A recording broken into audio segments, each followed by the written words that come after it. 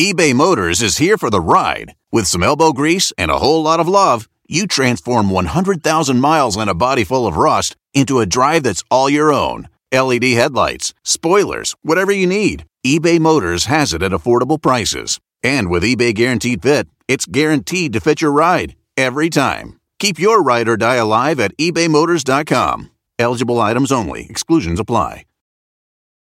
Spectrum One is a big deal. You get Spectrum Internet with the most reliable internet speeds, free advanced Wi-Fi for enhanced security and privacy, and a free Spectrum Mobile Unlimited line with nationwide 5G included, all while saving big. For the big speed, big reliability, and big savings you want, get Spectrum One. Just $49.99 a month for 12 months. Visit spectrum.com/big deal for full details. Offer subject to change. Valid for qualified residential customers only. Service not available in all areas. Restrictions apply. There's no place to escape to. This is the last podcast. On the left.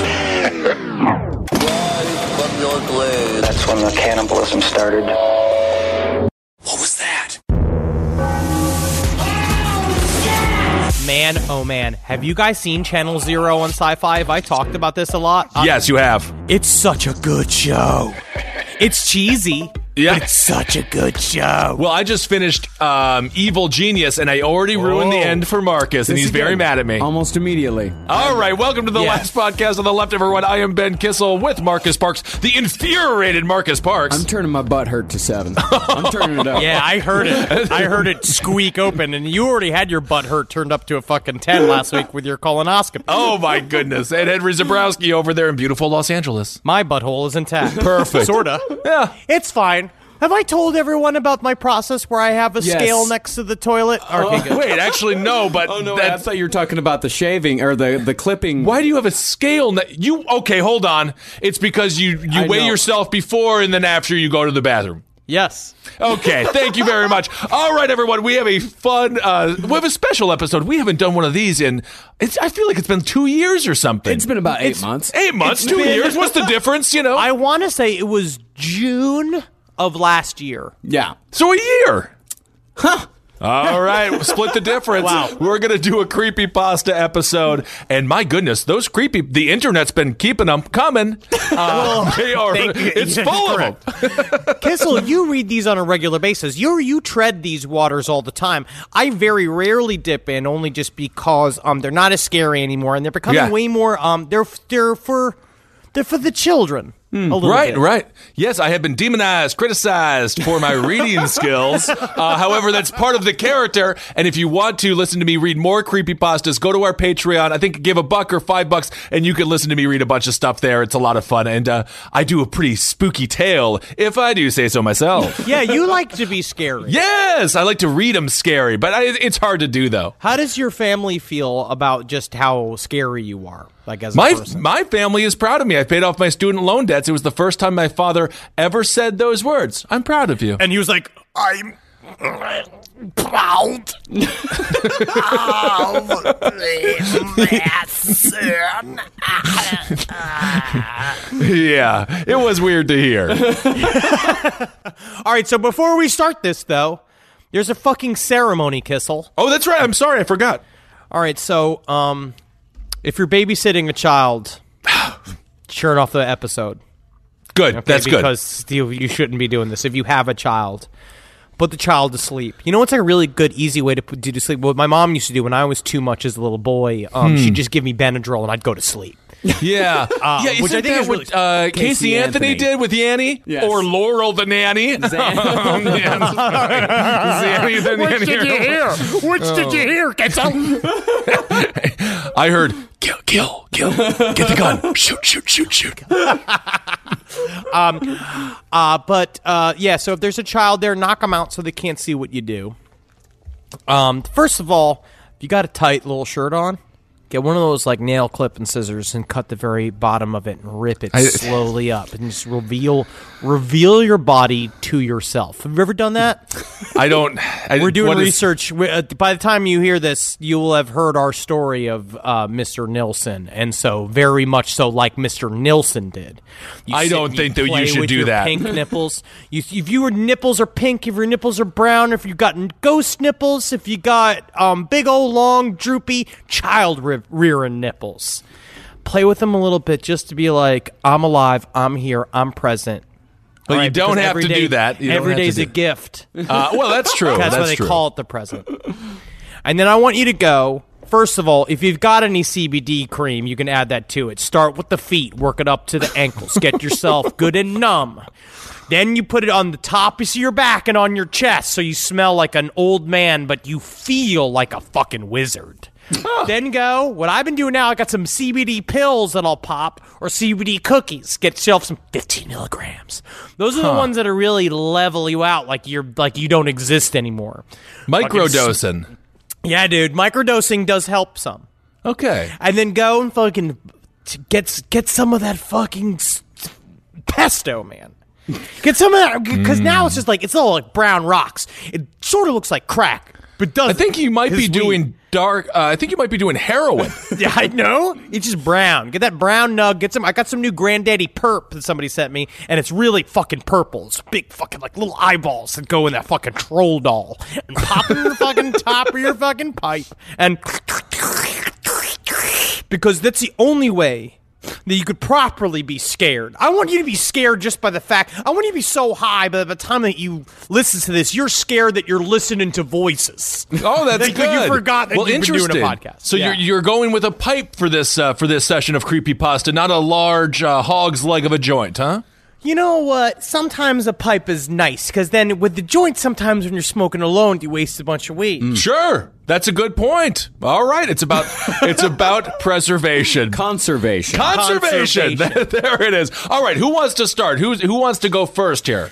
I say, Kissel, you go first. You're fucking struggling. All right, I'll go first. Now, this one, it's interesting. Now, this is the first ever creepypasta about Jason Voorhees. My personal. How do you know this? Because it literally says first ever creepypasta, Jason Voorhees. So you're just going to believe whatever the internet says. Uber Robin Nova? Yeah. I think I'll believe her.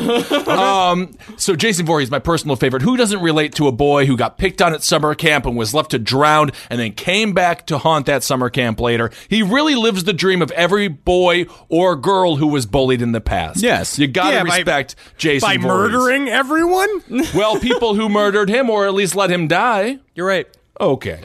So now this one has a lot of dialogue. So it's going to be called it will be what I call a waking nightmare. Okay. Are you going to do voices? I will not be doing voices.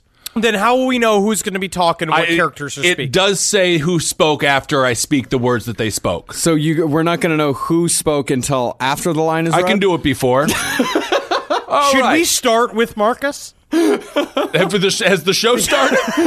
Should we start? Creepypasta. Okay, so the story begins. Mm-hmm. Hey, have you seen Jason?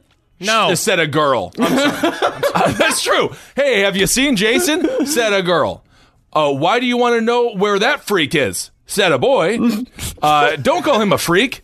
That's what the girl said, trying to defend Jason. And then the boy said this back to her. He said, it's the truth. The kid has an ugly face. He's never going to get any girl with that. And the boy said that with a grin. Meanwhile, at Jason's house, Mom. Jason's house? Yes, we're at Jason's house. Shit. Mom, said Jason. Yes, my dear, said his mother. And then he followed that up with, why do all the kids hate me? Aww. Isn't that sad? I didn't think Jason had the power of speech. I don't think so. Yeah, he does. Well, why do all the kids hate me? It's more like that, but she understands because she's his mother. Yes. Okay, and then so he's wondering, why don't the kids like me? And then this is what his mom had to say in return. She said, Jason, don't say that. They are just jealous of how handsome you are. Oh. That's what his mom said back to him. Kind of a lie, but that's okay. Moms are allowed to lie if it makes their kid feel good. And then Jason said, but Mom, we can't even pay our bills. So Jason's concerned. And then she said, just because we can't pay our bills doesn't mean you can't look great. And then, That's true. That is true. Yeah, That is that's very true. true. And then Jason said, yeah, I guess I'll be in my room, Mom. Okay, Jason, said his mother. And then when she said that, she was smiling. In Jason's room, picks up brochure. Camp Crystal Lake, huh? Sounds kind of fun. He actually says interesting, but I'm going to say sounds kind of fun. Maybe I can make some friends there. He runs back upstairs. Mom! That's what Jason said. Yes, Jason? Look! Mom sees brochure. Camp Crystal Lake, do you want to go there? Said Jason's mother. Do you want to go there? Don't go there. Camp Crystal Lake, do you want to go there? That's what Jason's mom said. And Jason said, yes! Okay, Jason, says his mother, still looking at the brochure. But aren't you afraid that kids will make fun of you? And then Jason said, no, maybe some of them will just like me. Okay, I guess, said his mother, unsure. Is this a screenplay? I don't know. It's a creepypasta. And then Jason says, thanks, Mom. And then Jason runs around the room. So he's just kind of running around there. Circles. Gissel, how are the commercial auditions going? Real good. It's almost like I'm so good they don't even call me in anymore. They're like, he's past this. Okay, we so can't Jason. just be doing commercials. We can't waste him. That's right. So Jason looks at the brochure for Crystal Lake, Camp Crystal Lake. He says, I want to go. Mom says, okay, but the kids may make fun of you. Cut to, he's at Camp Crystal Lake. Okay, now this is said by a lady. Okay, so who here is new to Camp Crystal Lake? Everyone raises their hand. So does it say camp counselor or just lady? It says lady. And then, so everyone raises their hand. I'm new. And then they say, I can see why. This place is a dump. Said some kids whispering to each other. In cabin where Jason sleeps. Cut to, in cabin where Jason sleeps. Who do we have here? Looks like another freak, said people who were being harsh on Jason. My mother said I'm special, said Jason. My mother said I'm special. Well,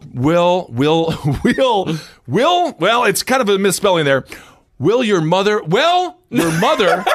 they say wheel, but it is well. Well, yeah. My mother said I'm special, and then they respond to that with this. Well, your mother is probably blind. Look at you. You'll never be cool like us, you little freak. And then Jason says, shut up. And then they say, oh, little freak standing up to the big dude I see. Well, let me show you something, you little freak. That boy said that. Holds onto Jason's shirt and drags him onto the docks. You got something else you want to say to me? Said the boy. And Jason says, you suck! Boy looks around and sees that the counselors aren't looking. Hey, everybody, who wants to drown this little crap? Everyone says yes. They called him a little crap. Everyone says yes. Hey, you kid, said the boy who was bullying Jason. Me? Yes, you. Bring me a bag, said the bully. Okay, said the kid. Let's see how you like things over your head, Jason, said the bully. Puts the bag over Jason's face. No, said Jason while struggling. Everyone. So this is just the manga version of Friday the 13th Part 2. Not sure what that means, but everyone at one lets all push Jason into the water, the bully said. No! Starts counting down. 3, please no! 2, no, God! said Jason, running out of breath. 1, all the kids push Jason into the lake. 1 year later. They pushed him in the lake 1 year later? No, this is cut to 1 year later, like when we did our last creepypasta. And then this is, okay, then Jason's mother is talking to the counselors. Why didn't you save my son? And then said Jason's mom, running after one of the counselors. And then the counselor said, no, please don't kill me. Woman sees axe on ground. Get away from me. Cuts off Jason's mom's head. 12 years later, cut to 12 years later. My little boy, his name is Jason, said his mother in Jason's head, and he'll do whatever mother says like a good little boy. Rise, Jason. Whatever happens, you will never die. fine.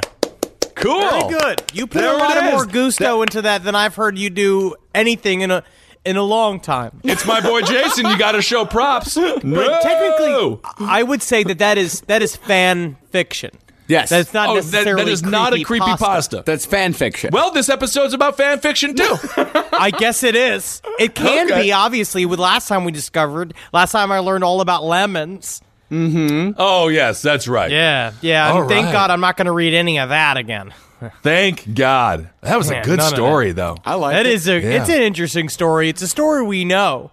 Yeah. It's nice that they fleshed it out. It's the same exact story we know, just with dialogue and the things that are completely against the character of the participants. Slightly worse dialogue than the actual movie, which doesn't really have great dialogue to begin with. But great. Cool. I like the way Kevin Bacon is killed in that movie. Yeah. The arrow through the bed. Always do. I love Friday the 13th. I will always I do connect Jason to you, Kissel. Oh, of course.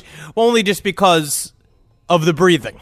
Well, that's true. And the being bullied because you're big and you want to come back. But wasn't he tiny when he was? Because every time he was still big. He was big for his age. Okay. Yes, he probably had Elephant Man, whatever that is. He had Elephant Man. Yeah, he had an Elephant Man. No, what do you call the disease with the elephant? His face was all bumpy. It's tumors. He had elephantitis. It's No, elephantitis. elephantitis is something completely different. No, it's not elephantitis. What is that?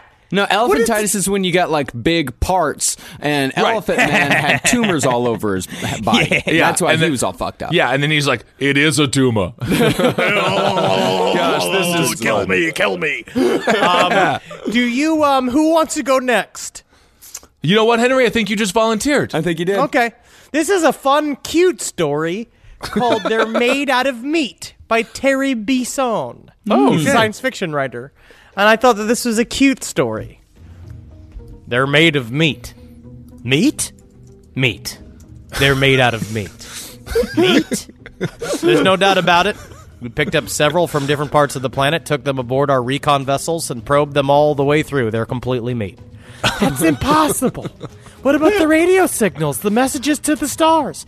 They use the radio waves to talk, but the signals don't come from them. The signals come from machines. So who made the machines? That's who we want to contact. They made the machines. That's what I'm trying to tell you. Meat made the machines. That's ridiculous.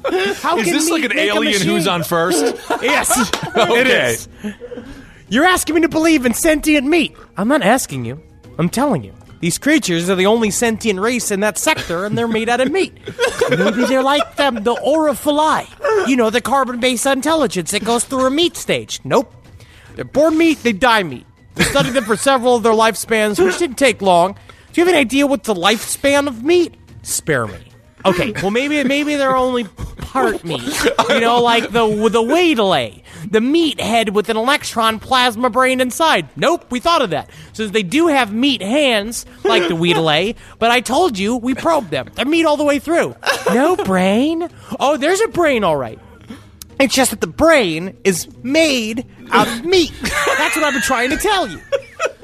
So, what does the thinking? You're not understanding, are you? You're refusing to deal with what I'm telling you. The brain does the thinking. The meat. Thinking meat. You're asking me to believe in thinking meat. Yes. Thinking meat. Conscious meat. Loving meat. Dreaming meat. The meat's the whole deal. Are you beginning to get the picture? Or do I have to start all over? Oh my God, you're serious then. They're made out of meat. Thank you. Yes, they are indeed made out of meat, and they've been trying to get in touch with us for almost 100 of their years. Oh my God. So what does this meat have in mind? First it wants to talk to us, then I imagine it wants to explore the universe, contact other sentients, and swap ideas and information the usual. We're supposed to talk to meat? That's the idea. That's the message they're sending out by radio. Hello, anybody out there, anybody home, that sort of thing. They actually do talk then. They use words, ideas, concepts. Oh, yes, except they do it with the fucking meat. I thought you just told me they use radio. They do.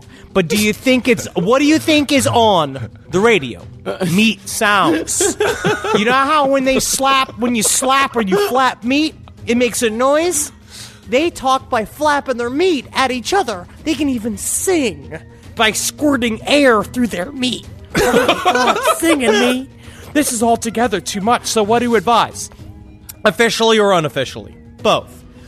Officially, we are required to contact, welcome, and log in any and all sentient races or multi-beings in the quadrant of the universe, without prejudice, fear, or favor. Unofficially, I advise that we erase the records and forget the whole thing.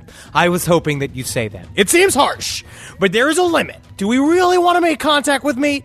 I agree with 100%. What's there to say? Hello, meat. How's it going? But will this work? How many planets are we dealing with here? Just one. They can travel to other planets in special meat containers, but they can't live on them. And being meat, they can only travel through sea space, which limits them to the speed of light and makes the possibility of their ever making contact pretty slim. Infinitesimal, in fact. So we just pretend there's no one home in the universe. That's it. Cruel. But you said it yourself. Who wants to meet meat? And the ones who have been aboard our vessels, the ones you probed, you sure they won't remember? They'll be considered crackpots if they do. We went into their heads and smoothed out their meat so that they're just a dream to them. A dream to meat. How strangely appropriate. We should be a meat dream. And we mark the entire sector unoccupied. Good, agreed. Officially and unofficially, case closed. Any others? Anyone interesting on that side of the galaxy? Yes, a rather shy but sweet hydrogen core cluster intelligence in a Class 9 star in G445 zone. Was in contact 2 galactic rotations ago, wants to be friendly again. Well, they always come around. And why not? Imagine how unutterably cold the universe would be if we were all alone. All right, I like that. Meat. Yeah, That's I like fun. that. And I could see that because you figure they might be kind of a cyborg, maybe a robot type species. But they're made of meat. Well, we are the meat. Are we the meat? Oh, without We're a the doubt. meat. That's where they're probing us. Yeah. Yes, and we just flap our meat. Breath comes through our meat. That's how we make all the sounds. Air comes through the meat making song. I thought it was cute. I think that is cute. That is really cute. All right, kind of scary too in a weird kind of Klaxar way. I actually thought that they did a good job with encompassing the alien perspective onto us. Got a little popcorn chicken in Henry there. Well, what is it? Is it popcorn shrimp Fridays? This one's filled with shit. Yeah. 1 pound exactly. My sister is the best gift giver I've ever met of any person. It's Jackie Zabrowski. She shops all year thinking about her family and friends and puts little things aside for their birthdays and Christmases. I have no idea how she does it. I don't know how she do it. But guess what? She always wins Mother's Day, but not this year. I'm coming back. Ready to win Mother's Day and cement your reputation as the best gift giver in the family? I'm taking the crown. All right, give the moms in your life an Aura digital picture frame preloaded with decades of family photos. I mean this. We have the Aura frame up in my home. We absolutely love it. I can put photos on it very, very easily through the app. It's fun to do, and the memories keep cycling, and I get emotional. And we filled it with pictures of Carmi and Wendy, and that is not sad. That is celebratory. So you should try it. It's honestly a really good product. Right now, Aura has a great deal for Mother's Day. Listeners can save on the perfect gift by visiting auraframes.com to get $30 off, plus free shipping on their best-selling frame. That's auraframes.com. Use code LEFT at checkout to save. Terms and conditions apply. This podcast is brought to you by Squarespace. Finding work-life balance can be tough, but Squarespace gives you the tools to reach your goals and have time to celebrate. Squarespace is the all-in-one website platform for entrepreneurs to stand out and succeed online. With the new guided design system, Squarespace Blueprint, you can select from curated layout and styling options to create a personalized website optimized for every device. Get your website discovered fast with integrated, optimized SEO tools. Plus, make checkout easy for customers with easy-to-use payment tools. And with Squarespace AI, you can explain what your site is about, choose your tone, enter what you need, and get auto-generated text. And that helps you save time. I know I'm sitting on about 2 literal wheelbarrows filled with horse pics. Now, part of the issue is a lot of these pictures are getting stopped at customs because some of them do depict various world leaders in horse-like circumstances that seems to be pinging a lot of these custom agents' accounts. Now, so what I've done to do is while I'm trying to work on hand smuggling these horse pics over various country borders, I then also have time because Squarespace is doing all the other ad work for me to go and work on my Killdozer at home. So thank you, Squarespace, for allowing me to diversify in the best way possible for this country. Head to squarespace.com for a free trial when you're ready to launch. Go to squarespace.com/left to save 10% off your first purchase of a website or domain. This episode is brought to you by Philo. Do you love TV? Yeah, we do. Do you love saving money? Oh my God, you bet. Then Philo may be your solution. Philo has shows, movies, and live TV for just $25 a month. You can even try it for free with their 7-day free trial. That's amazing. No contracts, no commitments, no hassles. It's just a better way to watch TV. Get with it, people. Philo has an unlimited DVR for 1 year. Save all your favorite shows so you can watch on your own schedule. Philo allows for multiple profiles and multiple streams, meaning that your children or significant other can't ruin your queue. Never miss a minute of shows like, RuPaul's Drag Race. You're going to watch it. You're going to love it. You're going to get involved with it, and it's an extravaganza. You're going to love it. With Philo, you can start watching in seconds for less money and less hassle. Try it yourself with your 7-day free trial. Sign up today at philo.tv/left. That's philo.tv/left to get 50% off your first month. All right, I'm going to hit you guys with a quick 1-2 punch. All right. Yeah, do it. Real quick, couple of them. First one's called Quiet Girl. Ooh, okay. Okay. She was always very quiet in the class. Sitting at one corner, huddled up. No one talked to her, not even teachers. Then I realized the girl never existed for decades.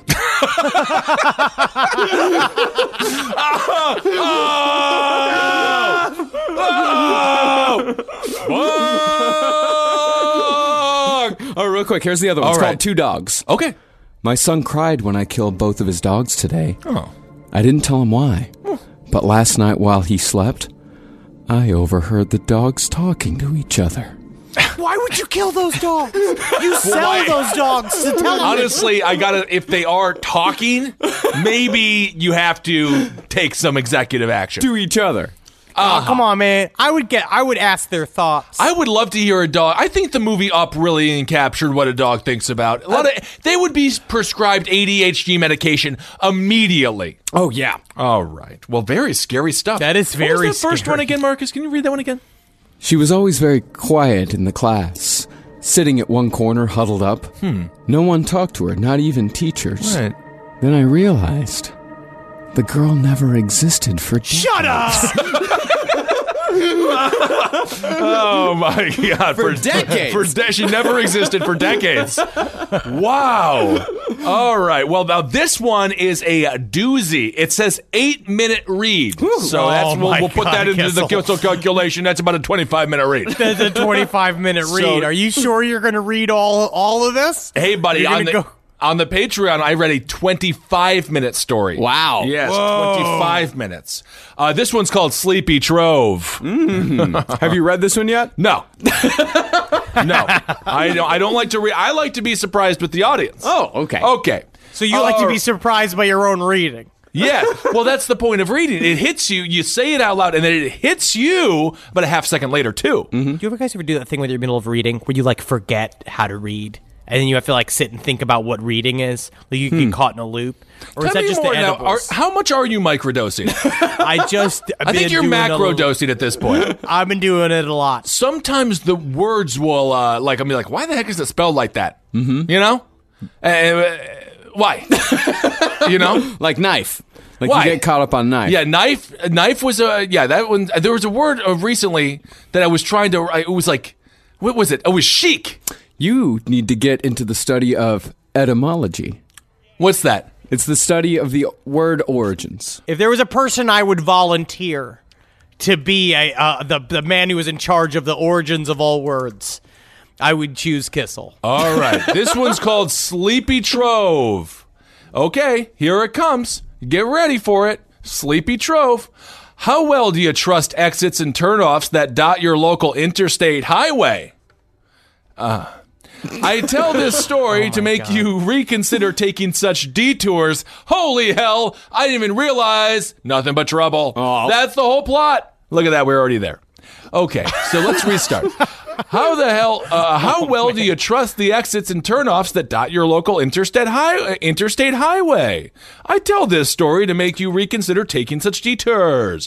While driving through heavy rain on the Ohio Turnpike last year, I caught sight of a plain-looking sign during an upward battle with my eyelids to stay open. The word sleep was in the title. After what seemed to be just a few moments later, another brown sign, even rustier than before, came into view. Sleepy Trove Rest Stop 1 mile ahead. It read. As I passed this second sign, I felt an intense, numbing feeling drape over my whole body. I was tired and I couldn't deny it to myself any longer. I swerved and succeeded in pulling off at that exit. For a minute or more as I followed the dimly lit turnoff, the rain continued to pour down as I told myself I made the right decision. Looking back now, I tell myself that I would have turned off even if the rest stop name hadn't comprised the word sleep in the title. But I'm not convinced of that because not so subliminal advertising works well when you're tired. I think I'm starting to see why this story is 8 minutes long. Okay. It's 8 minutes. Sleepy Trove. And he's pulling off there. I'm assuming it's a guy, could be a gal as well. We haven't clarified gender here. Thank you, Kissel. Sleepy Trove Rest Stop 1 mile ahead. So they pulled over there, or he pulled over, or she pulled over there because they're tired. I had been driving home from college for a weekend break, for I knew I needed a lazy weekend getaway and was looking very much forward to my mom's cooking and crashing in my old bedroom. But I couldn't help that my thoughts, or rather my dreams about my bed, seemed to lead me to make my last-second decision to pull off the road and follow the strange brown-colored sign to Sleepy Trove Rest Stop. Sleepy Trove Rest Stop, yes. The Sleepy Trove Rest Stop. Yeah, they pulled over there. Well, that's what they're really letting you know what's going on there. Thinking about the bed and stuff. Really making sure there's no ambiguity here. No, Yeah. absolutely not. Yeah. But you know what? I don't need a mystery. I don't like a mystery. I don't like when shows focus on the mystery. I like characters and I like fun scenes. Yep, just the facts, Max, please, here. Immediately, I wished I hadn't. Oh. So this is kind of a turn in the story. Okay, so here's where it turned. This is where it starts Immediately, Okay. I wish I hadn't. Okay. Of course, turn on to the Sleepy Trove Rest Stop. Give me the juice. Instead of the usual Turnpike Service Plaza, there was only a block of restrooms, lit solely by my headlights as I parked in front. Mine was the only car to grace the cement structure, which was not too surprising because it was after midnight and maybe the more seasoned travelers had known the lack of Starbucks and McDonald's at the Sleepy Trove. The absence of restaurant logos upon the rest stop sign should have been a warning, but as I say, I was tired. At first, I was relieved to be alone, but despite feeling somewhat safe, I locked my door before reclining my seat. So the door is locked, feel somewhat safe, but I'll recline my seat here and try to take a little nap. With my vehicle engine off and the rain easing, I could now listen to a paranormal talkback show. I don't know what a talkback show coast is. to coast. I think it's Coast to Coast AM. Yeah. It's coast to coast. It's referred to as a paranormal radio talkback show that seemed to be the only strong signal all night. Besides my circadian rhythm telling me to pass out, that is, the guest on the radio. The only strong signal that night besides the radio was the only strong signal besides this person's circadian rhythm telling him to pass out, or her to pass out, that is. It's not really a signal. It's not really coming from outside. It is not. It does not matter. Sleepy Trove. The guest on the radio program was talking about missing people all over the U.S. and how there were clusters of disappearances near national parks. I turned it off, not because I was getting scared or anything, but because the guest's final conclusion was that the perpetrator was in fact Bigfoot. Very good. Okay. That's starting to It's cook getting up. there. Sleepy Trove coming through. Which she so the person's like, it's a Bigfoot, which she annoyingly called Sasquatch to lend undue scientific sounding weight to his premise. As the rain dwindled away, the unmistakable heaviness in my bladder became harder and harder to ignore. That beer I shared at my buddy Dave's before I left. Did I write this? I think you may have. You may have. This might be a Ben Kissel original. Yeah, beer at Dave's house. Yeah, that seems to be so. But they shared it, so he's under the. He's sober. Okay, technically. So the rain was dwindling, unmistakable. The bladder's becoming fuller. That beer I shared at my buddy Dave's before I left was no doubt the culprit. The thing was, I didn't even like using those pretty bathrooms at Macy's, let alone this run-down, no doubt spider-infested trucker's dump. But since the rain had stopped and nobody else was around at the moment, I convinced myself it was the best time to go. Unlocking my door, I dashed over to the men's entrance. Luckily, a single bulb hanging down from the cobwebbed ceiling lit the cubed, windowless room. There was an empty energy drink bottle in the single sink, a discarded hooded raincoat in the corner, and what I hoped was just rainwater soaking the yellow tiled floor. As I made use of the stainless steel urinal, the heavy downpour of rain began again like applauding angels. The roof was bombarded with water, and sound reverberated throughout the bathroom. Even through the rain, I still couldn't mistake the sound of my car's engine starting up.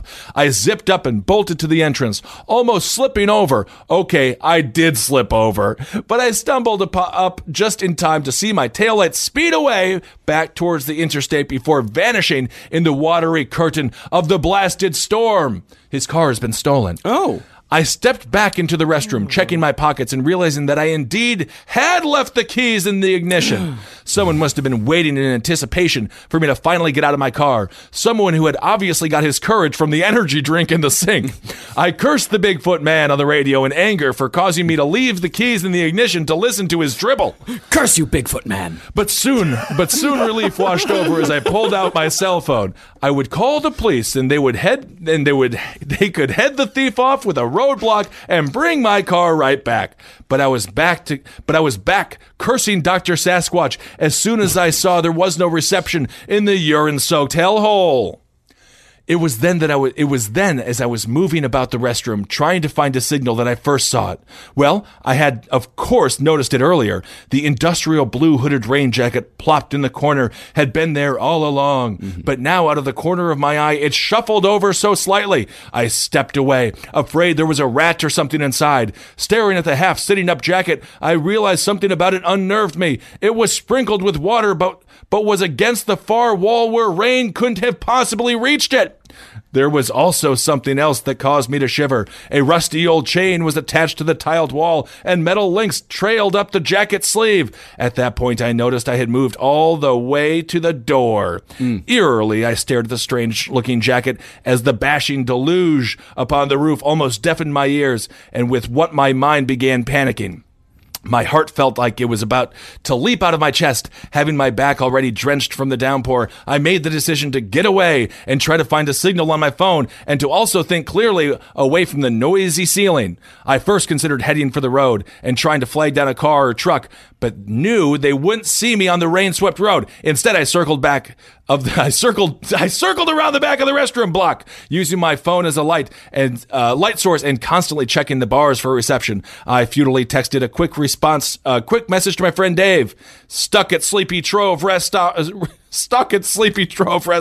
on Turnpike. Come help. Is it still raining? I don't know. I think it's still raining. Texting Dave. All right. 6 more minutes. All right. Wait, 6 more minutes? I don't know. Oh, 6 more minutes? I don't know. All right. I was so fixated at seeing a signal icon that my feet almost stepped into a lake that was down a slight hill from the restroom. Looking across the rather large lake, I could see what looked like a little house lit up against the night darkness. Oh. After my eyes adjusted, I made out the houses were on an island, and they were not houses at all. The lights were coming from one facility. It was a collection of huts and cabins circled by a veranda. Oh, is that where Bigfoot lives? I don't know. Very much like a campground, as there was still no activity on my phone. I followed the lake for a few minutes until coming to an ancient, half-sunken, missing planked wharf.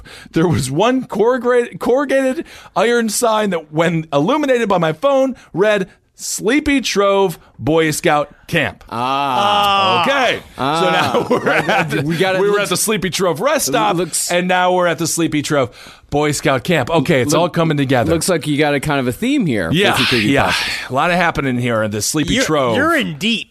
Okay. I immediately glanced back over the set of the cabins across the lake, but could see no sign of them anymore. I assumed trees or some other mass were blocking the lights from that position. Walking back the way I had come to recapture the previous view of the faraway campground, I quickly realized that all of the lights must have been turned off. Had they seen me, or was it simply a coincidence? Maybe the lights had been on a timer, or the storm had knocked the power out. As the rain soaked me to the bone, I worried about damaging my phone and hurried back to the restroom block. This time I went into the ladies' room, and to my disappointment, it was no nicer than the men's. I then made a silent prayer to use and enjoy the Macy's bathroom if I ever got out of this place. As I clenched paper towels over my phone to dry it, I thought I saw one reception bar fleet across the screen. I clicked on the connectivity option and was surprised to find a Wi-Fi connection. What is this? What is this shit? They always I don't do this. know. With every one of these creepypastas, they add like 7 extra words. I don't know. Okay, tapping it so quickly that I almost splintered my phone, I joined the free Wi-Fi of Sleepy Trove Boy Scout Camp. Okay. The name unnerved me as by the looks of that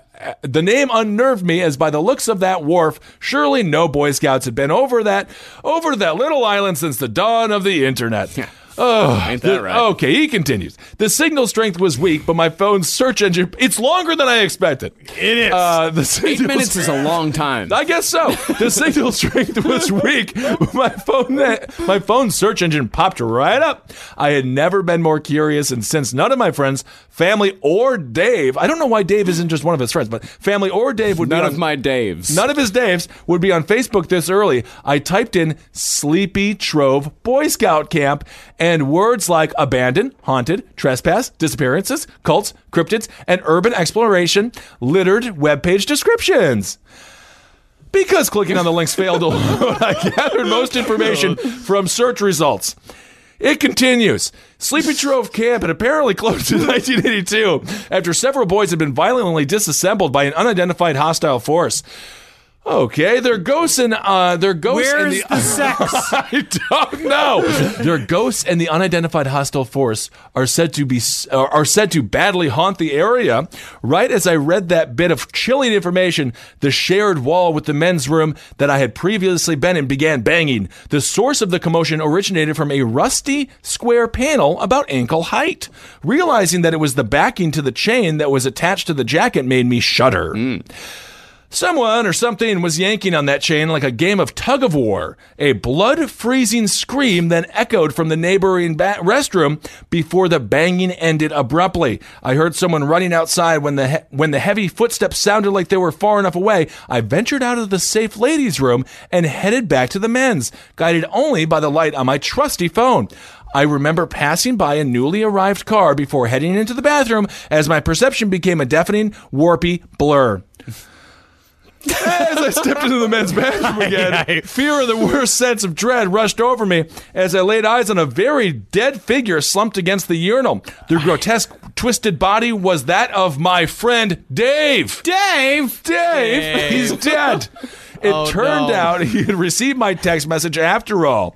His face was contorted in an agonizing explosion of frozen terror. Blood now covered the urine-soaked tiles, and the jacket from the corner was now lying discarded by the door, covered in blood and large chunks of brown, dirty hair. Okay, the chain had been ripped out of the wall as well. Whoever or whatever had been trapped there, had been awoken and was now free. The next thing I clearly remember is hearing my screams mixed with the sound of Dave's car horn as my fist beat the steering wheel. I've done little research since that horrifying night. My car was found just one stop down the turnpike. Traces of similar filthy brown hair were discovered on the driver's seat. The police said they were adult, whereas the hair from the restroom was from a child, both most likely that of a primate. I let my parents handle liaison with the police after that. I don't know what the lights I saw over at the Sleepy Trove Boy Scout camp that night were, but I often imagine they live there and travel to the structures and facilities that dot the mainland. Jesus Christ, just get to the point of it. One paragraph left. Trespassing on the Boy Scout camp island can bring with it a $1,000 fine, but I wouldn't even go back if they paid me that much. It's not like I could return anyway. The Sleepy Trove exit is gone and the restroom block has been torn down. Try searching for it online or, heaven forbid, on the turnpike itself, and you won't find any trace of it. But I fear as we move further and further away from them, they will continue to encroach more and more upon us. So, Sleepy Trove. What a long-winded, mostly story about bathrooms. Yeah. I don't know. I'm just glad they got so many details in there. It had a 7 out of 7. That's a 77. That's a solid C+. Yeah. From who? Lost and Broken Children? I don't know, man. But okay. What a Here tale. we go. This is mine. Oh.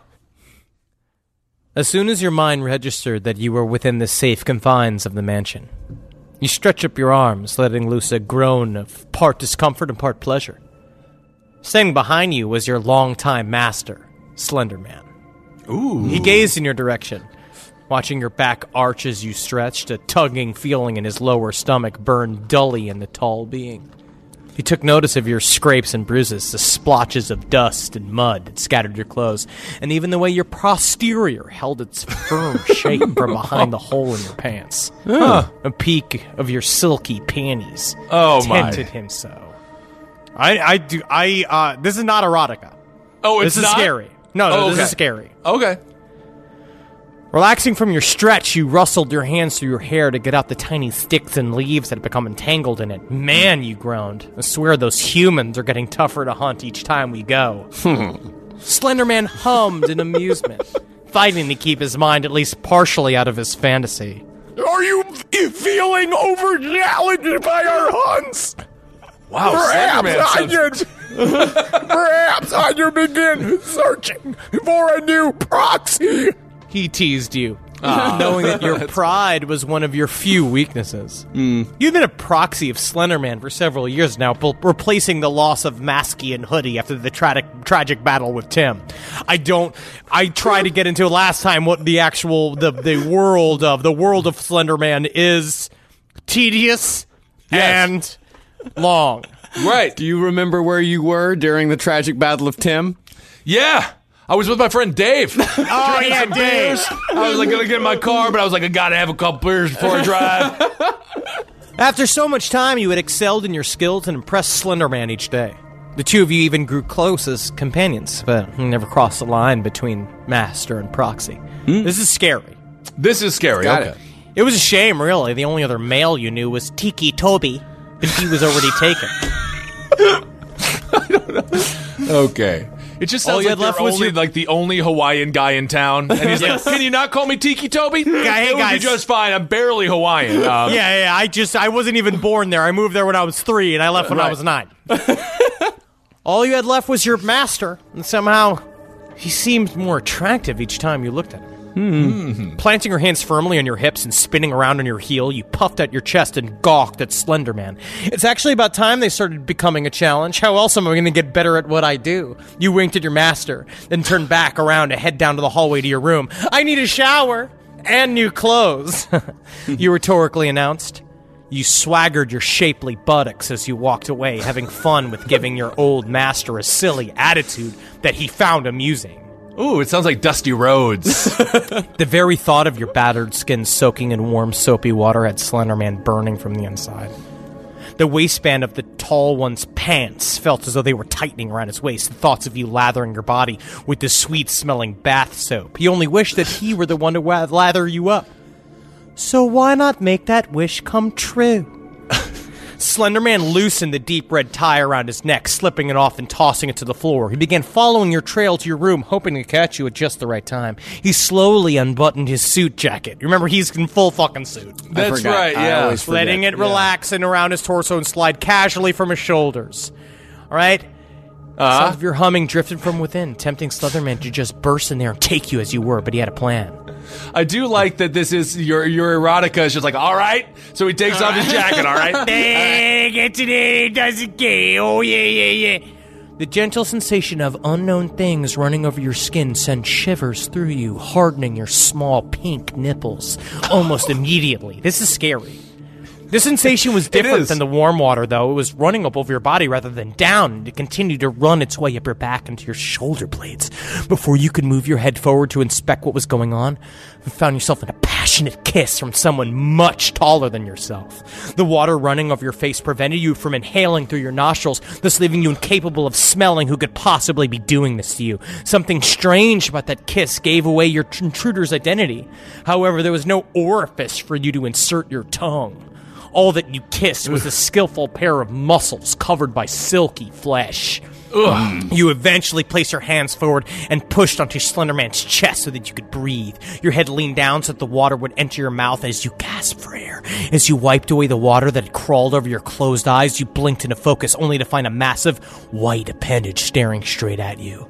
It had a blue vein spiraling around its shaft, pulsing with loads of energy. Yeah. Your eyes rose slowly Slenderman. The whole time, Slenderman was running his sharp fingers down your sides, continuing down your waist, trailing the curves of your hips. He grabbed a hold of your firm rear. As soon as he made eye contact with his lacking face, you could feel your lower stomach burn with the desire you'd only satisfied on your own. Master, what's gotten into you, you mumbled. Not even sure if you cared if he answered. A seductive hum rumbled from within Slenderman's chest, reverberating against your body and hands. You teased me to this point, he cooed. Then he rolled his hips against yours, rubbing the incredible length of his member against your throbbing clitoris. A gasp escaped you, the feeling of pleasure. You couldn't help but return the favor as you rolled your hips in rhythm to your master's. The grip he had in your butt cheeks tightened, his claws almost digging into your chest. Soft, silky tendrils wrapped around your legs and held your upper back against your master. All at once, Slenderman lifted you up and spun you around and pressed you against the shower stall. His tendrils pulled at your lower legs to wrap around his waist, but you were already moving them away. The feeling of only half of Slenderman's rock-hard erection being squeezed between the lips of your vagina had you biting your lip for him to actually enter you. Raising your arms to link around your master's neck, you lifted yourself up to get it better, pressing your breasts against Slenderman's firm chest. All right, I think that this needs to come with a caption not to be read out loud by the Polish. What are you talking about? Something about clitoris. There's another thing down here. Oh, yeah, I don't think I can make another round. That's after they fucked, because he came all over her belly. Okay, yeah, and then he said, I don't think I can make another round. You admitted, eyes feeling droopy, even though your master was still playing with your soft chest cushions. Oh, man. Slenderman hummed to himself, rumbling against you. What a shame! But I suppose it is a bit unfair to do this directly after a lengthy mission. All right. And that's fuck again. Just you orgasm. Oh, yeah. Okay, here it is. You reach down to pinch your clitoris, knowing you need to catch up with Slenderman so you wouldn't come too much later than he did. Your legs wrapped around his waist, almost as if it were instinct. Slenderman increased the speed of his thrusting, slapping skin against skin as your juices leaked out of your vagina. Well, I just want to say thank you so much for coming into the meeting here with Showtime. Unfortunately, we're gonna have to reject this Red Shoe Diary script. There's something just like super kind of like I think it's called pitch, fucked. Sir. You let me finish my pitch. Okay, well, please. The warmth of his body quickly returning to the tiring weights of your eyelids, to which you fluttered in an attempt to stay awake just a little bit longer. A gentle kiss was planted into the top of your head. The rumbling of your master's voice reverberating all around you as he spoke softly. I do believe we've broken the barrier between master and proxy. All to right. this, and you let know out what? a faint chuckle. You're allowed to keep the water. You can keep the water. Is this free water? That's free for you. Free for you. Just get it. Do you validate? Yeah. That's awesome. Great. Well, that was a good story. I mean, honestly, there has to be people that were aroused by definition. Very much so. Yes, I think it could have been hot. You know, if it was read by like Rhonda from Up All Night, on the USA Network back in the day, maybe that could have. Yeah. The problem is the only other one I found that was kind of vaguely erotica started with, oh yeah, don't stop. I love listening to my brother when he was like this, having a filthy dream. All right, well, that's fine. Good job. Well, you dream. Yeah, you chose the right one there. Yeah, It the sounded other like one is Detective just Popcorn about- in the beginning of that one, but Because Slenderman has twins that are in there, and it has a whole world of stuff of them blowing each other. All the boy brothers all having sex. I totally get it. When I was growing up, Jesus. Nightmare What? Before Christmas. Okay, No. A Nightmare Before Christmas. The ladies love Jack. Yeah. But really liked Jack. Yeah, of You know, course. and they were into him. Okay. Yeah, that's he was kinda a goth. He's the ultimate goth BF. Yes, and that's when my weight issues started. They like them thin. Yeah. But now as you get older, they like them bigger. No. It's very tough to keep up. All right. My next story is called Peppa Pig. Daddy Pig's Revenge. Oh, I like it. Yay. I liked Peppa Pig when I was a little boy, but what I watched scared the frick out of me. Yeah. Oh, man. One You time- only have so much frick in you. So if you get that scared out of you, that's not good. One time, I was going downtown to find some Peppa Pig DVDs, but everywhere I'd go, everywhere I go, I couldn't find anything. I was about to give up and go back home, but I found one more shop. It was Walmart. Oh. But I asked myself, why is Walmart in the United Kingdom? So I took a look, and in there was a bunch of DVDs of shows like Pokio, Pingu, Bear in the Big Blue House, Teletubbies, and even Arthur. Oh. I've seen almost every episode of those shows, but never seen those episodes on those DVDs. So I found a Peppa Pig DVD with 2 episodes called Daddy Pig Loses the Race I don't like Daddy Pig. I don't know what's going to happen. and Daddy Pig's Revenge. Oh, for losing the race, maybe. I decided to buy... maybe. I decided to buy the DVD because it was the only Peppa Pig DVD there. Of course. And I gone out to buy some Peppa Pig DVDs. Naturally. I put it in my DVD and played all episodes. The beginning of the first one was normal, except in the background it was nighttime and there was blood on the title. Wow.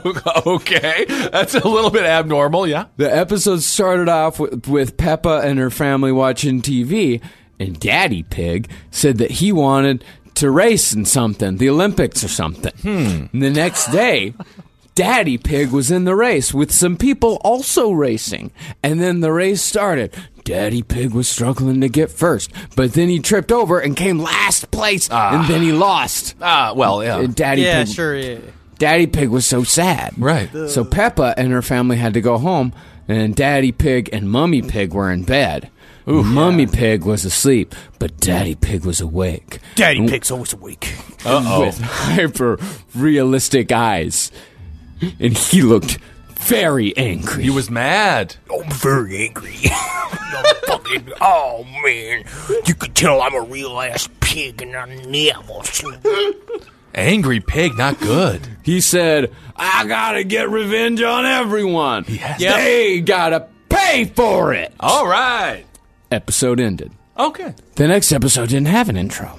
Oh. It started with Daddy Pig going outside and killing everyone. Cool. Then Peppa Pig woke up and saw him kill everyone. Then Peppa Pig screamed silently and ran down to the cellar. Then Daddy Pig went back home and went into Peppa and George's room. And then Daddy Pig holded the axe in the air. Then George woke up and gasped. And then the screen went black and Daddy Pig chopped him up. And George's crying sounded just like his crying from the episode Lunch. And even Daddy Pig said, "Oh, now, George." But it sounded like Grandpa Pig. Huh. Interesting. After that... Grandpa Pig. Yes. After that, the screen went back to normal, and Daddy Pig killed Mummy Pig. Then he got a grenade and threw it at Susie's sheep house and the school, and after that, Peppa Pig got out of the cellar and called the cops about Daddy Pig. Wait. He had a grenade? Pigs can't have grenades. They got no fingers. Can't use them. Well, Mrs. Rabbit tried to get Daddy Pig, but she got chopped up to pieces too. And after that, everyone in Peppa Pig Land, including Peppa, tried to stop him, but he had an RPG and shouted at everyone, including Peppa. And Daddy Pig said to the screen with hyper-realistic eyes that were bleeding, "You humans, I will kill all of you! You made me lose, and you made me do this!" Oh, man. Just let Peppa I wish Pig this was win. fucking real. Yeah. The episode ended. Oh. I was so scared that I got nightmares about these episodes. Of I course. tried telling some of my friends, but nobody believed me, except my best friend. Dave? No. Okay. No. I showed him the DVD, and he got scared also. But I am beware, because Daddy Pig is somewhere. Wow. Interesting. Wow. That is horrifying. With Honestly, the grenade, that would be the cool. rocket launcher. That would be cool as shit. I would wonder- love to have seen that show. Now, how fast are the pigs, though? Could a pig beat a person in a race? Oh, I don't know. I feel like pigs are pretty fast. I think a person could beat a pig in a race pretty easily. Well, people I have feel two like legs, I pigs feel have like I four. could beat most pigs. I don't know, man. What's the average? Marcus, yeah, let's do. I want to find the average speed of a nice hog. I bet you they can go 20 miles an hour. 11 miles an hour. 11 miles an hour. Average. Let's see average speed of a human. That's fun. 4 legs versus 2 legs. That makes a lot of sense. See, our average speed is 28 miles per hour. We are quite faster. I mean, that's 28 that's miles per maximum. hour. Oh, that's maximum. That's That's maximum. Usain That's Bolt maximum. stuff. Yeah, that's But, maximum. yeah. What is the average sprint speed? Say Polish of a Polish person. Okay. Average sprint speed, 5'6", man, 170 pounds. Well, the fastest among us can sprint at a speed of 15.9 miles per hour for about 13 to 12 seconds. Cool. Okay. Usually, it's about 6 miles per hour. Oh, there you go. So a pig could win. But that might be the maximum. No, That's a lot of math. Not bad. But this- actually, pigs average 11 miles per hour. So I think, pig could beat us. Pig could beat us. Pig's hard to beat. I don't know if any of us here could beat a pig. I do not want to try. I don't think so. But a part of it is that because you're racing a pig and not a person, you can, hit the pig with the wrench first. That's true. And then That's- go. Because that's, I don't know, is that illegal? I guess that is animal abuse. It depends if it's pig refs or human refs. Yeah, that is true. Yep, that is true. very true. But I mean, Pig law or human law. Because pig law is severe. Absolutely. This show is sponsored by BetterHelp. It says here I have to talk about something I need to get off my chest, and I guess I can share it here. I eat mayonnaise for fun. It's a hobby of mine, and it's an addiction. And it's a daily weight on my life. How much I need whipped egg whites and oil crammed into my veins as soon as I wake up. And a lot of people carry around a lot of different stressors, big and small. Some people are presidents. Some people are soldiers.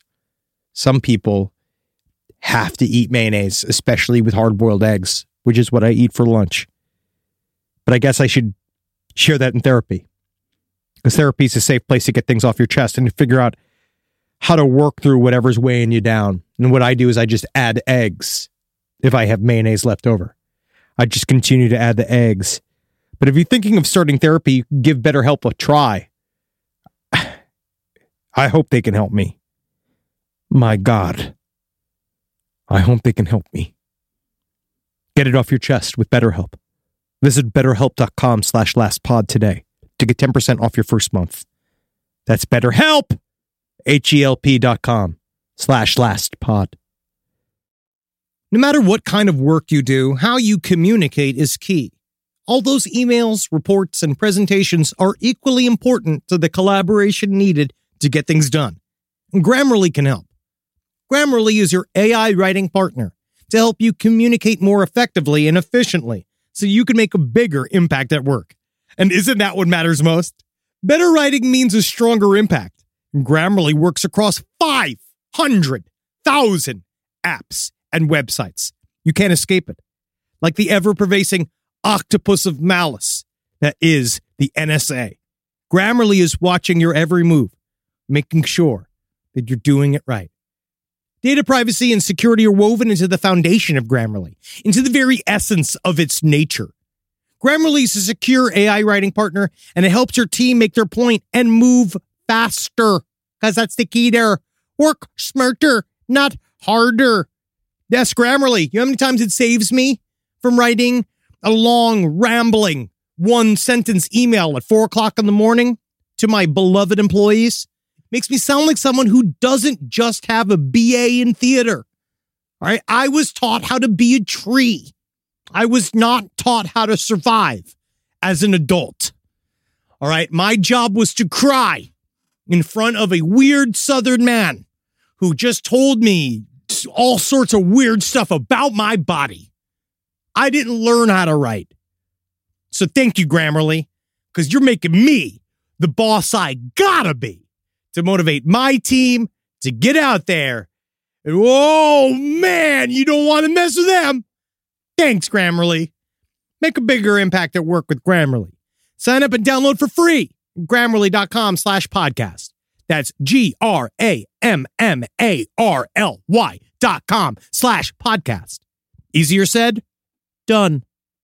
Hey, did you know Fast Growing Trees is the biggest online nursery in the U.S. with more than 10,000 different kinds of plants and over 2 million happy customers in the U.S.? They have everything you could possibly want, like fruit trees, palm trees, evergreens, houseplants, and so much more. Whatever you're interested in, they have it for you. Find the perfect fit for your climate and space. That's one of my favorite things about it. Fast Growing Trees makes it easy to order online, and your plants are shipped directly to your door in 1 to 2 days. And along with their 30-day Alive and Thrive guarantee, they offer free plant consultation forever. Now, personally, I'm in the middle of re-landscaping my yard. I like to do it myself because I called up a landscaper to see how much it cost, and it was absolutely insane. Plus, I love dirt. I love getting my hands in the dirt, and I love planting things myself. And Fast Growing Trees has given me some wonderful plants that I can use. Like I got this Texas sage, it's purple. I've dug up a whole bunch of horrible bushes and shrubs up in front of my window and in front of my house and put some purple Texas sage up there, and it's going to thrive, and it's going to look real good. And I didn't even have to go to a nursery to buy it. It came to my house. Now, this spring, they have the best deals online, up to half off on select plants and other deals. And listeners to our show get an additional 15% off their first purchase when using the code LEFT at checkout. That's an additional 15% off at fastgrowingtrees.com using the code LEFT at checkout. Fastgrowingtrees.com, code LEFT. Offer is valid for a limited time. Terms and conditions may apply. All right, well, I have one more. Should I read this one now? How many more do you have, Marcus? I got one more to read. And Henry, you got one more also? I have one more. Here we go. Well, it's another day out from the office, my friend, Dick Cheney said as he packed up his portfolio and headed out from the Oval Office. He was the son of a former president, and he was in the first few days of his job. Well, Dick, I'm going to go home with my family. I'll see you tomorrow at 5 for Bible study, Secretary of State Condoleezza Rice said as she went out from the White House.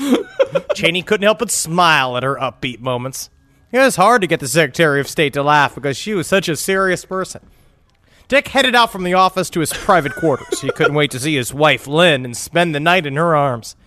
He was excited as a kid who got a new toy for Christmas. He then went down the corridor of the West Wing. It was so quiet you could hear a pin drop. All of the workers except the staff that managed the household had went home, so the West Wing was vaguely empty. Another day, Cheney was cut short by a clatter that arose from the office next to his door. "Who's there?" he asked. No answer. He then kept on walking.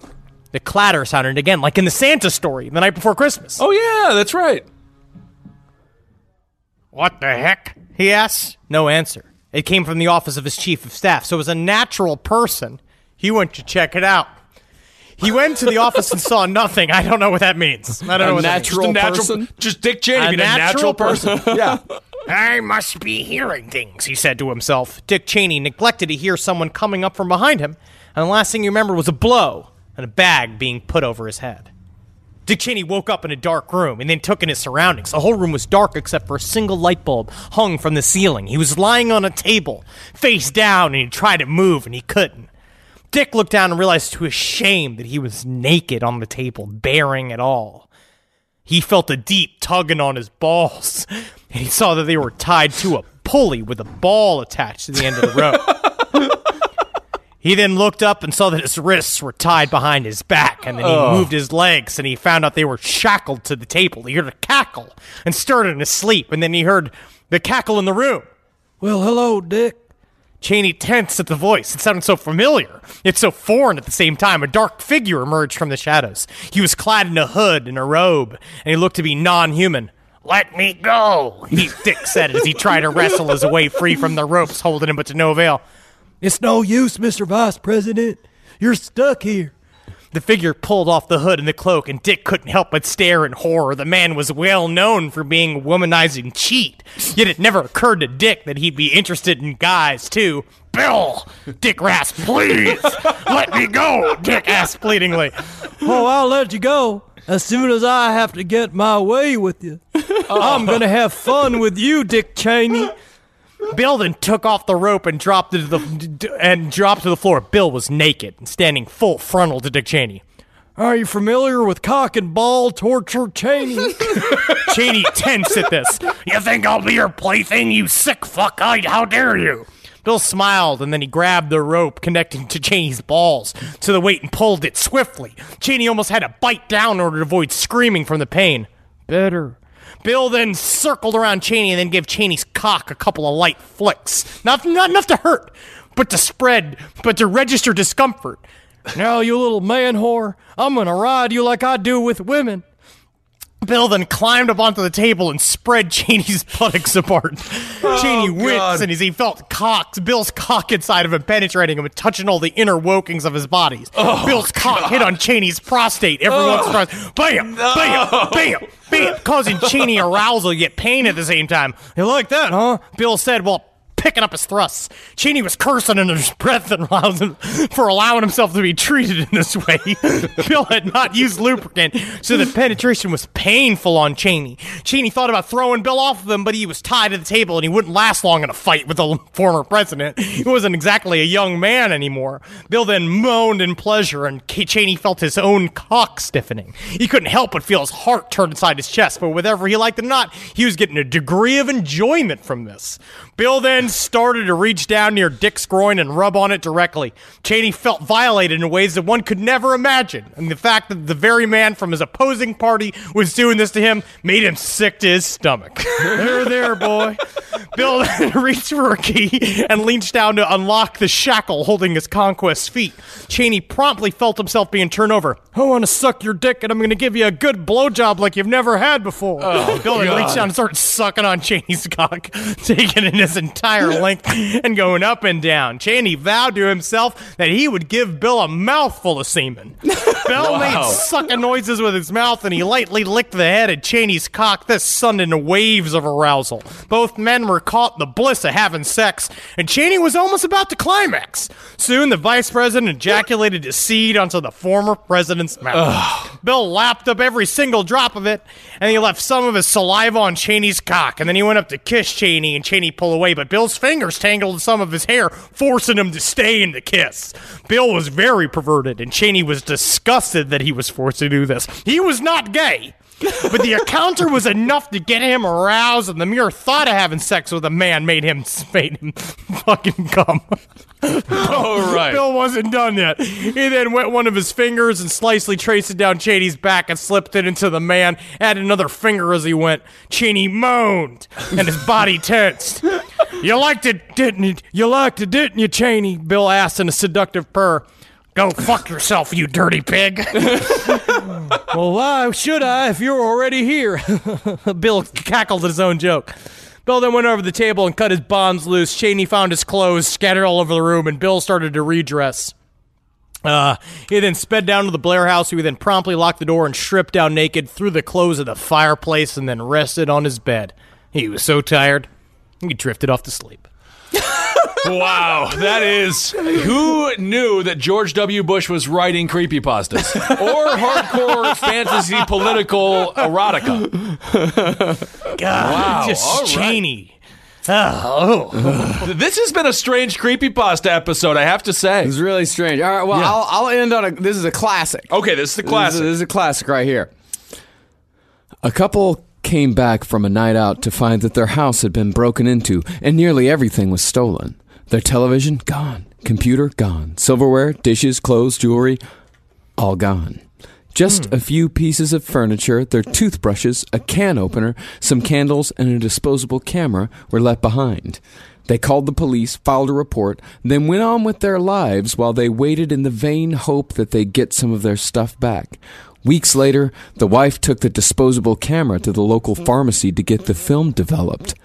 When she picked the pictures up the next day, she found photos of the burglars facing away from the camera, sticking the toothbrushes up their butts.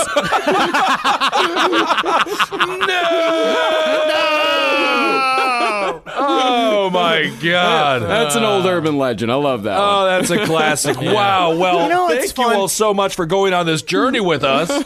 What these episodes are becoming are like a search into the internet, like as it stands. Yeah. And it's that. There's a lot of stuff in there. Yeah, I was happy. I actually, Henry, I think you're right. If you listen, I think this is our 14th Creepypasta, maybe 13th. I think really, if you do listen to all of them from beginning to end, you can really see the downfall of the internet. Yeah, like you can see it from at the beginning. It's like really creative, fun stuff. People doing something cool, and then now it's Dick Cheney, Bill Clinton, slashfic. I am kind of interested, though, to Mankind, Mick Foley. That's kind of you think about progress, but in reality, there is also a regress. Yeah. And I think we might be in more of a regression than a progression. Sometimes phase. you have to go backwards to go forwards. Yeah, sometimes. Yeah, absolutely. Like not those in little this cars. case. Remember those cars on the little zip mat? Yeah. You had to go backwards to go forward. Yeah. Right now, we're winding up, and then we're gonna go. At some point, we're gonna go loop and loop, have a little fun.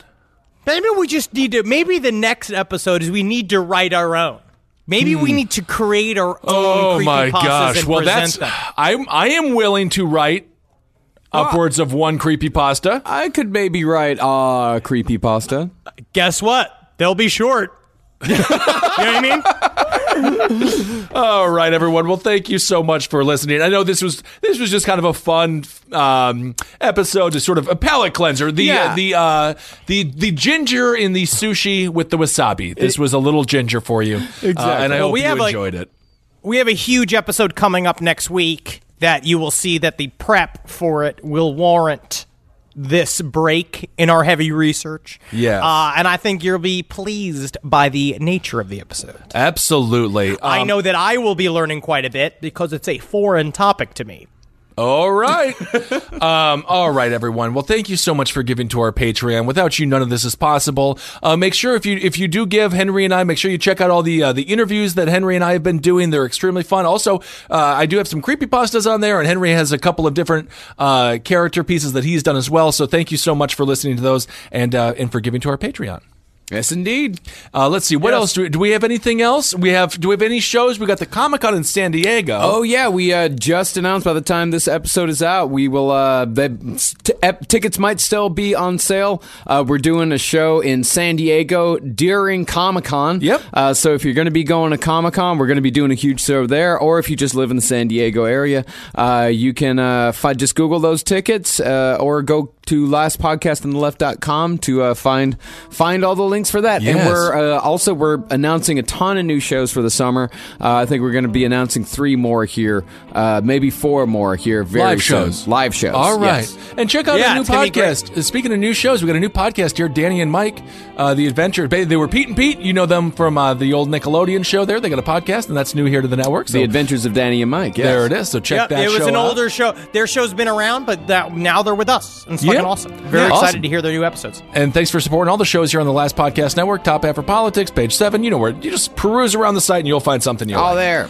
All right. Anything else, Henry? Make sure you follow us on Twitter at Henry Loves You, at Marcus Parks, at Ben Kissel. Follow us on Instagram at Dr. Fantasy, at Marcus Parks, at Ben Kissel, the number 1. And follow Last Podcast to the Left on all of the different forms of horseshit that make you upset at LP on the left. All right, everyone. Hail yourselves.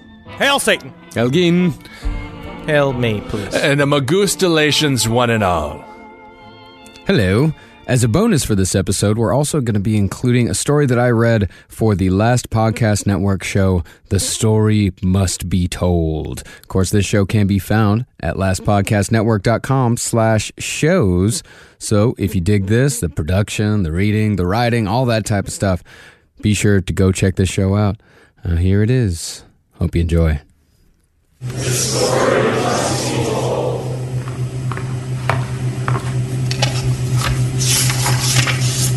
A reading from the book of Aimless Sons and Thoughtful Boys, titled The Bear Musician.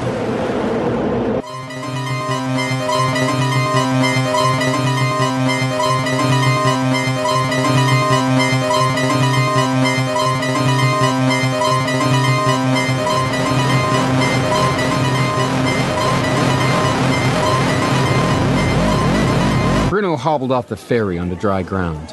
He carried a small box with his only possessions, a pencil, naturalization documents, a pair of socks, and a faded picture of his mother. He limped away from the boat, set his box on the wet ground, and sat. In the gutters, rotting food waste, horse shit, piss, and dead vermin floated in standing water. The overwhelming stench put a pause on his hunger and silenced the rattling between his meatless ribs. Bruno's mouth went dry and his tongue swelled, heaving him forward to vomit. He retched without purchase. It was morning and the city was spinning. A traffic cop failed to direct traffic. Carriages charged by with abandon. One took a corner too fast, tilting on two wheels, hopped up a curb and ran over the back legs of a dog. The dog crawled into a gutter and out of view. Outside a pub, two men with cartoonishly large hands swung at each other, delivering blow after blow, and neither fell down. Prostitutes, woozy from drink, swayed on corners looking for an early morning John. Cholera ravaged the ship 2 months into the journey. Most died. Bruno and his mother arrived at Ellis Island, hungry and dehydrated, along with 1/4 of the ship's manifest. One night, while in quarantine, he laid in bed next to her as she coughed through the night. When he awoke, there was a mist of blood on her pillow, and her eyes were open with a milky film over her once bright green eyes. She had seen death, and he had taken her. 3 months later, the nearly 14-year-old Bruno sat at the tip of America's most infamous island and shook with fear. A group of women in maroon dresses approached Bruno with a slice of bread and a paper pamphlet covered in words he didn't understand, although he did recognize the Christian cross on the first page. As one of the women spoke to him in a strange language, he unfolded the pamphlet and used it as a napkin while he ate the bread. Furious at his sacrilege, the woman pulled the pamphlet and the bread from his hands and delivered a cracking slap across his cheekbone. His ears rang, and his eyes swelled as she stormed away. Bruno held his face and clenched his teeth as he waited for his eyes to stop watering. When his vision cleared, a man stood before him. The man whistled confidently with his hands in the pockets of a fashionable khaki suit, topped with a matching hat decorated with a duck feather. The man smiled at Bruno with only his upper lip. "At last! Bruno." The stranger leaned forward and patted Bruno on the head. Bruno leaned back suspiciously. He spoke Bruno's language in an accent he couldn't recognize. His posture was unsettling, and his familiarity even more so. "Oh, you don't have to worry. Your mother made all the arrangements before she..." The man paused dramatically and looked at his dazzling, polished shoes. "Passed from this world." After spending half a year with some truly low men, Bruno had learned how to spot a confidence man from a mile away. He was one of them. "You can trust me, Bruno." He smiled, flashing innumerable large teeth. "Then tell me my mother's name," Bruno commanded in a voice comically serious for such a young man. "Juna Schultz," the stranger responded happily, followed by a forced frown, and... may God rest her soul. Bruno's suspicion waned and the stranger leaned forward. "I know an excellent restaurant a few blocks from here. Come, young Bruno. It's all been arranged." Slowly, Bruno rose to his feet. The stranger held a hand to help steady him, but Bruno refused. He picked up his box, saddled it under his arm, and stood facing the stranger. "Tell me your name," Bruno commanded. "You'll simply love this restaurant, young Bruno. It's like nothing you've seen before. I hope you brought your appetite." The man laughed. He set out ahead of Bruno and zigzagged down the sidewalk, nearly out of sight. Bruno hobbled after him, slow to keep up, struggling under the weight of his box, his only possession. Bruno had indeed never seen such a spread of food before. He ate until he felt the food packing up to the top of his throat, and then ate more. All the while, the stranger picked on a single beef rib, eating slowly and methodically. Few words were spoken between them, and any question Bruno asked was ignored or dodged by the man. Outside the restaurant, Bruno was sluggish and exhausted from the feast. "Thank you," Bruno croaked. The stranger turned to Bruno, his face set in an unnerving grin. His cheekbones were high, smiling without his eyes. "Of course, young Bruno. I have more to show you still." Again the stranger leapt away from Bruno, who struggled to keep up. They weaved around hurrying businessmen. Bruno couldn't help but bump into them, for his eyes were fixed on the towering buildings above. They were a few blocks away from the restaurant when Bruno stopped dead. "My box!" Bruno yelped. He turned around to head back, and the stranger didn't follow. "Come, I need it!" he shouted. The stranger didn't move. He shouted again to no response. "Curse you!" Bruno yelled at the stranger. At this, the stranger laughed like a madman. Bruno huffed and went the other way down the street, but this street was not the street he had been on just moments ago. The buildings were smaller, 2 stories tall at the most. No one walked the sidewalks, and the streets were much narrower. He could hear the clopping of a horse in the distance, but could not see it. Scared, Bruno turned back to see the stranger. And that end of the street had also changed. What moments before looked like the throbbing heart of a cosmopolis was now sparse. In the distance, the cobblestone road turned into dirt, wandering off into a country road on the horizon. The sun began retreating under the shingled roofs of the lonely storefronts. Not a single candle burned in the windows on the streets, save for a single house. Bruno approached it. Above the door was wood lettering that spelled restaurant in Bruno's language. Desperate for help, he opened the massive door. It painfully screeched on its hinges. The hallway was completely dark. It smelled like rotting newspaper. "Hello?" Bruno shouted into the darkness. His voice was muffled, as if he were surrounded on all sides by heavy curtains. Thrown into panic, he turned around to feel for the door and found nothing. He moved forward with his hands out and his heart racing. Staggering in the dark, Bruno made a step, but his foot found no floor. He hurtled forward and fell down an invisible staircase. His elbow cracked on a stair, and he screamed, only to be cut short by falling to a stop, face first on cold ground. The pain danced over him while he collected himself. When he opened his eyes, he saw a dim light coming from a crack between curtains. He limped through them and entered a dimly lit red room with velvet walls and empty tables with candles burning. On one of the tables sat his box. Bruno wobbled to the table to collect it. He sat and rested his head on the polished oak while he felt a hand on his shoulder. It was the stranger. Bruno gasped. The stranger stared through him with jet-black eyes and smiled. His mouth was filled with millions of sharp teeth, row after row disappearing to the back of his mouth. "The dance!"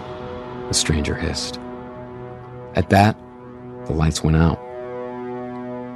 Through the curtains ambled out a big brown bear in a vest wearing a fez. The trained bear sat on a stool and spun the arm of a sound box. It squeaked with a rusty whine, made a chilling plucking noise like a broken piano. The curtains behind the bear waved, and out came a woman in a burlesque dress. She swayed from side to side, her face white like a doll's, and eyes vacant. Bruno froze with boiling fear. It was his mother. The stranger clapped and danced, hooting and spinning to the deathly tune the bear played. Bruno tried to scream, but could not. His mother approached his table and pulled herself up, dancing and kicking. Bruno grabbed onto the bottom of her dress and screamed, "Mama! Mama!" he shouted. She didn't look down, nor did she stop dancing. "Mama! Mama, listen to me!" he shouted, pleading with the automaton. She danced and danced as the stranger spun in circles around Bruno. Bruno's box began to smolder on the table, quickly igniting in flames. It burned with tongues of fire, shooting to the ceiling, but did not consume the table nor the room. "Dance! Dance! Dance!" the stranger commanded. Bruno didn't move. "Dance," his mother croaked, staring at nothing. Bruno wept.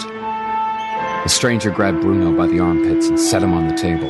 He wrapped Bruno's arms around his mother's waist. Her dress was freezing and soaking wet. He tried to pull his hands free, but they were stuck to a noxious slime that coated her. Dance! The stranger screamed. He spun in circles, clapping as the bear played the soundbox hypnotically. Bruno wept insanely, holding on to his mother. She spun and kicked and danced as he slid to her feet.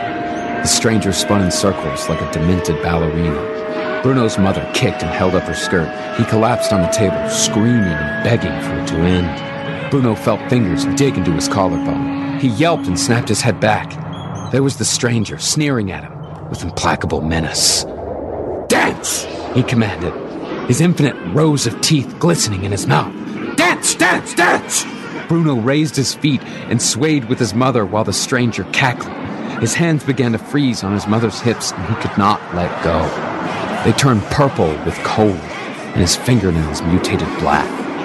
The stranger clapped wildly, knocking over chairs and screaming like a madman as Bruno danced. The dance would last forever. The story must.